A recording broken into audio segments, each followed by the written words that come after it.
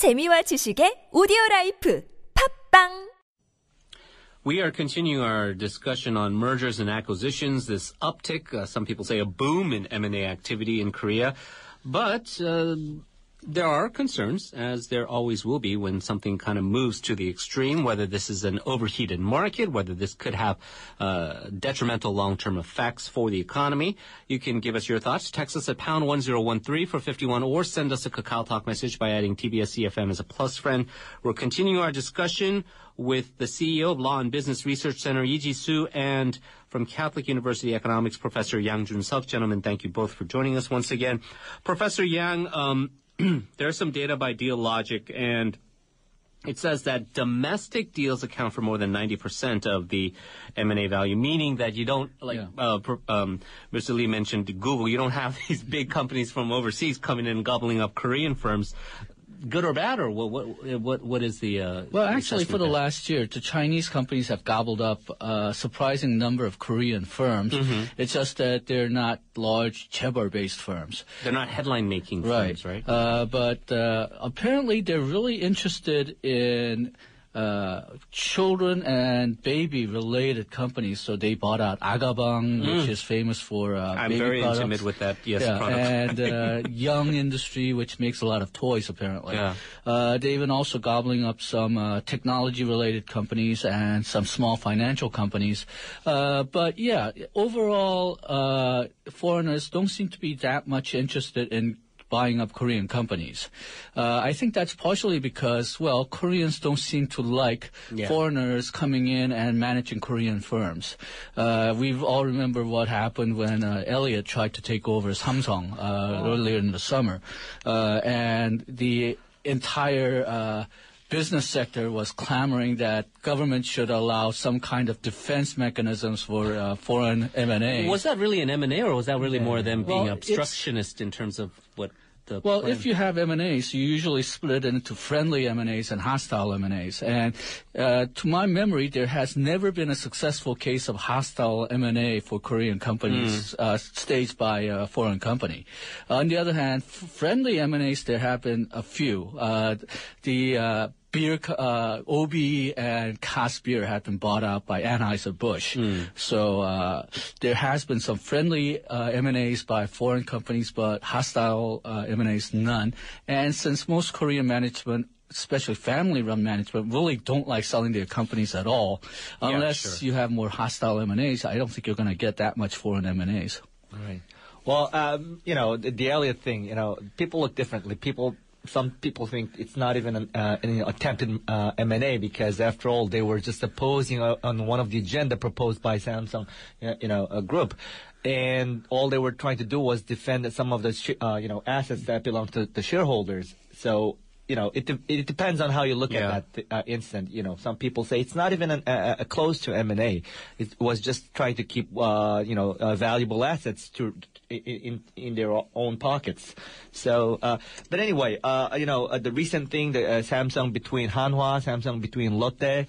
I mean, it is obviously one of the new trends that we're seeing these days, and I think Samsung Group is actually playing a great role here, because as Professor Yang and you mentioned, in the past, chaebols were never willing to, have any of their entities, at the market, and until they wait to the final day when the entire group collapsed at the same time. But these days, the business environment certainly has changed. They cannot maintain that kind of business style or business strategies. So they have no choice but to have some of those entities marketable at the market.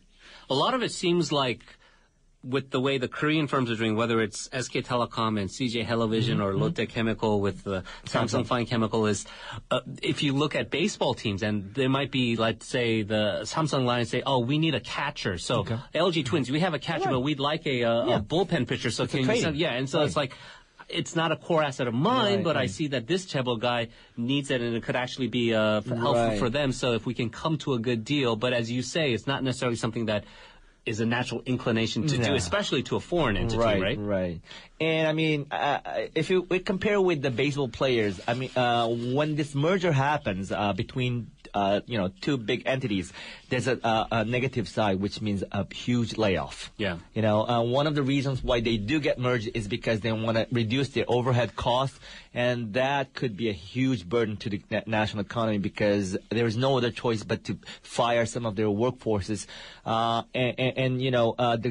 government needs to, think about good, policies, how they will deal with this huge group of workforces that will be laid off. Professor Yang. Okay, well, that certainly is a problem, and Korea has been very problematic in trying to deal with this displaced type of workers. On the other hand, it's because of fear of having that much unemployment that sometimes government is very unwilling to let companies merge, or even when companies merge, they try to keep all their workers, all their facilities together, and that doesn't reduce costs, which is one of the major benefits coming from M&A. So that explains why some of the chaebols seem to be so outsized, and they also have so many subsidiaries. Government won't let them get rid of some. So that's sort of the other side of the picture. And it becomes, even more true when it's close to, election. Because, the government, because every vote counts, they would not want a huge layoff happening in another Sangyong Motors type of situation. Exactly. And so, governments, even though those private sectors do, get merged, they're closely watching those entities if they're having a huge layoffs. If so, they will probably send some warnings. And especially it's true if it happens right before the election. Yeah, the best case that you see these type of things is Korean banks.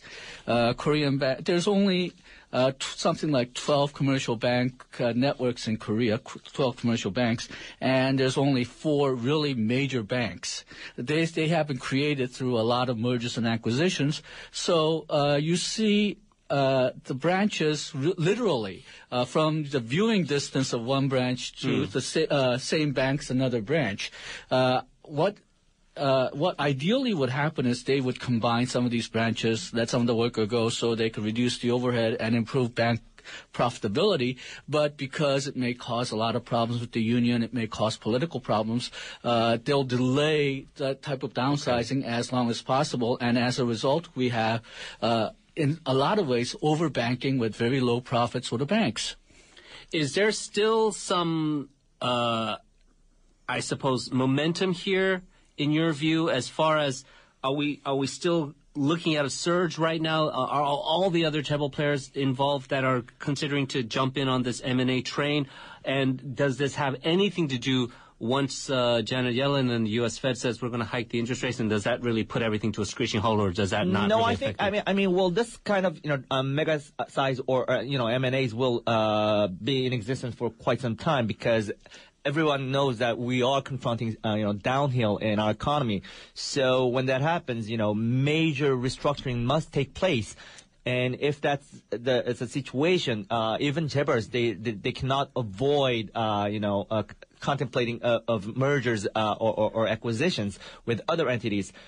So my thoughts are that it will, be like this for quite some time. And maybe the interest rate may have some impact, but not a huge one. Situation. Okay. China's situation also. Yeah, I think, first of all, international M&As not involved in Korea, that may subside if Janet Yellen raises the interest rate, maybe not this time, but maybe next time or the time after that, so it gets to be about 0.5 or 0.75. But for Korea, as I mentioned before, I don't think it's really driven by low interest rates. I think it's driven by the low profitability because of the slowdown in Korean domestic economy. And because of that, I think the trends, at least for these Samsung, Hanwha, certain chaebols will continue, but I also don't see a lot of other chaebols joining in. So I think you'll see some, sort of enlightened chaebols, which seek to sort of pare down and specialize, and you'll still see a lot of some chaebols who like having their hands in everything, and those firms they won't really be excited about M&As. And there are still those chaebols. Well, according to a news that came out yesterday, government is now trying to have this great deal between Hanjin, shipping company, and Hyundai Marine. And although both sides, deny the fact, it turned out that the government is doing, taking some roles and making this deal go through. I don't know how it will turn out later, but it's another, instant M&A case that must be closely watched. Okay, well, you talked about during the break, Professor Yang, about there are these big deals we've been talking about. You mentioned the big beer potential merger, Anheuser-Busch and Miller, was it? Yeah. A lot of people, and you even see in the U.S., there's always this scrutiny with antitrust, right? And whether consolidation means bad news for consumers. Is that not necessarily as big a concern for the government as well as for the people here? Yeah, I think basically, as the case with the banks, Korean seems to be betting on larger is better. So they're very reluctant to let larger companies go out of business or being even sold to some mutual funds or other type of business venture. They always want to try to seek to combine these companies into something bigger. We've seen that, the Hyundai and Hanjin is one example. Banks are another example. Whenever you have banks which have capital problems, which have a lot of bad debt, they're trying to get a healthy bank to try to take it over. Problem is that also weakens the healthy bank because they have to assume a lot of the problems coming with the weaker banks. I think the strategy basically is that we want larger companies because we're under the impression that larger companies do better in international markets. I'm not quite as confident about that. Okay. But that seems to be our strategy. So because of that, I think consumers are getting sort of a short end of this. So, I mean, for us small guys, then, when does it come to be a point where we have to start being concerned? Because you did say, well, these SMEs, they're going to be even more under pressure, more, basically priced out of the market because they're not competitive. But that's not saying that this is not a bad thing. When does it come to be a point that it becomes a bad thing? Well, I don't know, because what's happening here in Korea right now is that the very survival is an issue, even for the big ones and the small ones. I mean, we all have, this notion that, once you get bigger, you will probably have more competitiveness in the world market. And, I mean, although I have no, way of knowing when will it be will that benefit the smaller ones. It has been like this for more than 2 decades now. Giving more favoritism to the big ones. The very survival of those entities are at risk now. So the government focuses more towards those big ones. And also drive the big mergers. Smaller ones, I really hate to say this, they don't get that much attention. All the time. But then this feels like then the government is explicitly doing a very contradictory two-track thing then, because you hear the lip service, if you want to call it that, where the administration is saying, we need to help the SMEs, we need to create jobs for people through SMEs, we want to start a vibrant startup environment, that everyone should be entrepreneurs, but doesn't something like this then, from what you guys are saying in general economic principles, is kind of So we're actually obstructing that. We're actually running a very strange system. So we don't want the larger firms to go out of business, and we want the larger firms to become larger, so we help them as much as we can. And then, because that shuts out a lot of small and medium-sized companies, what they do is, force banks to give them preferential loans. A certain percentage of bank loans has to be made to SMEs. You give them a lot of policies that try to encourage entrepreneurship. So they're giving with one hand, they're taking away with the other for both chaebors and SMEs. One of the government's favorite solution for this is, okay, let's reserve these industries for larger companies, these industries for SMEs. Problem is, they don't always make their selections well. So True, and it's not easy to draw a bright line which industry should belong to the SMEs and which ones to the bigger ones.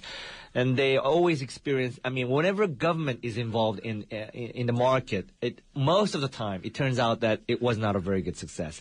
So, I mean, as you pointed out, Henry, they should have some consistent policy, whether to protect some of those smaller ones or, like the former governments, provide as many, benefits, legal benefits, systematical benefits, capital benefits to big ones so that they can, have some what we call a trickle-down effect. But it never took place. Yeah. It never happened.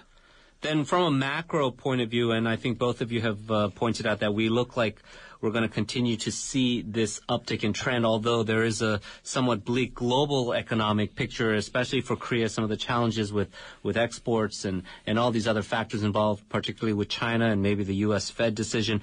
But does the uptick in M&A from a macro sense have any positive effect then on, let's say, something like GDP growth?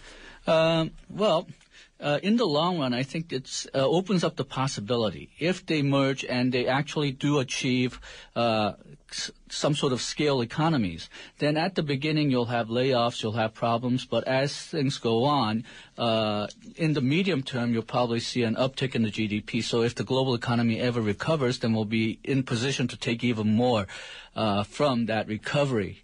But with these type of mergers and acquisitions of large companies, at least initially, you're going to see some layoffs. You're going to see a lot of chaos. Mm-hmm. So for the short term, it may not be have a good result in the short term, but it's something that Korea definitely needs for the medium and the long term. So do you also feel this boom will help create it's inevitable. I also feel bad when there's a huge layoffs, and it also creates a lot of social problem.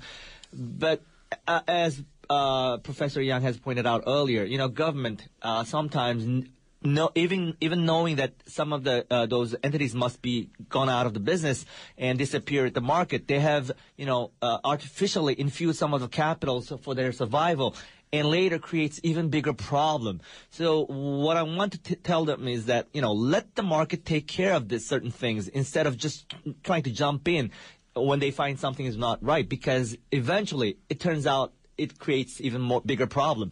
So I agree with him. In the short run, we will have to go through some painful years, but at the end, right, that is probably the only solution that will ever recoup from from the recession, or if it comes, there's no other way. But your point is the government leading this Hanjin and Hyundai is not necessarily the best thing to do. It's not the best thing to do. Okay. Maybe to get a forecast from both of you as well, then what is your outlook as far as Korea's M&A activities are concerned, and even in a global sense? You mentioned some of these mega mergers that are in place as well, and what do you think our listeners really have to look out for as far as how is this going to affect anything that we're doing in our daily lives? Well, for now, nothing really has happened yet. The merged companies, they didn't really have layoffs yet.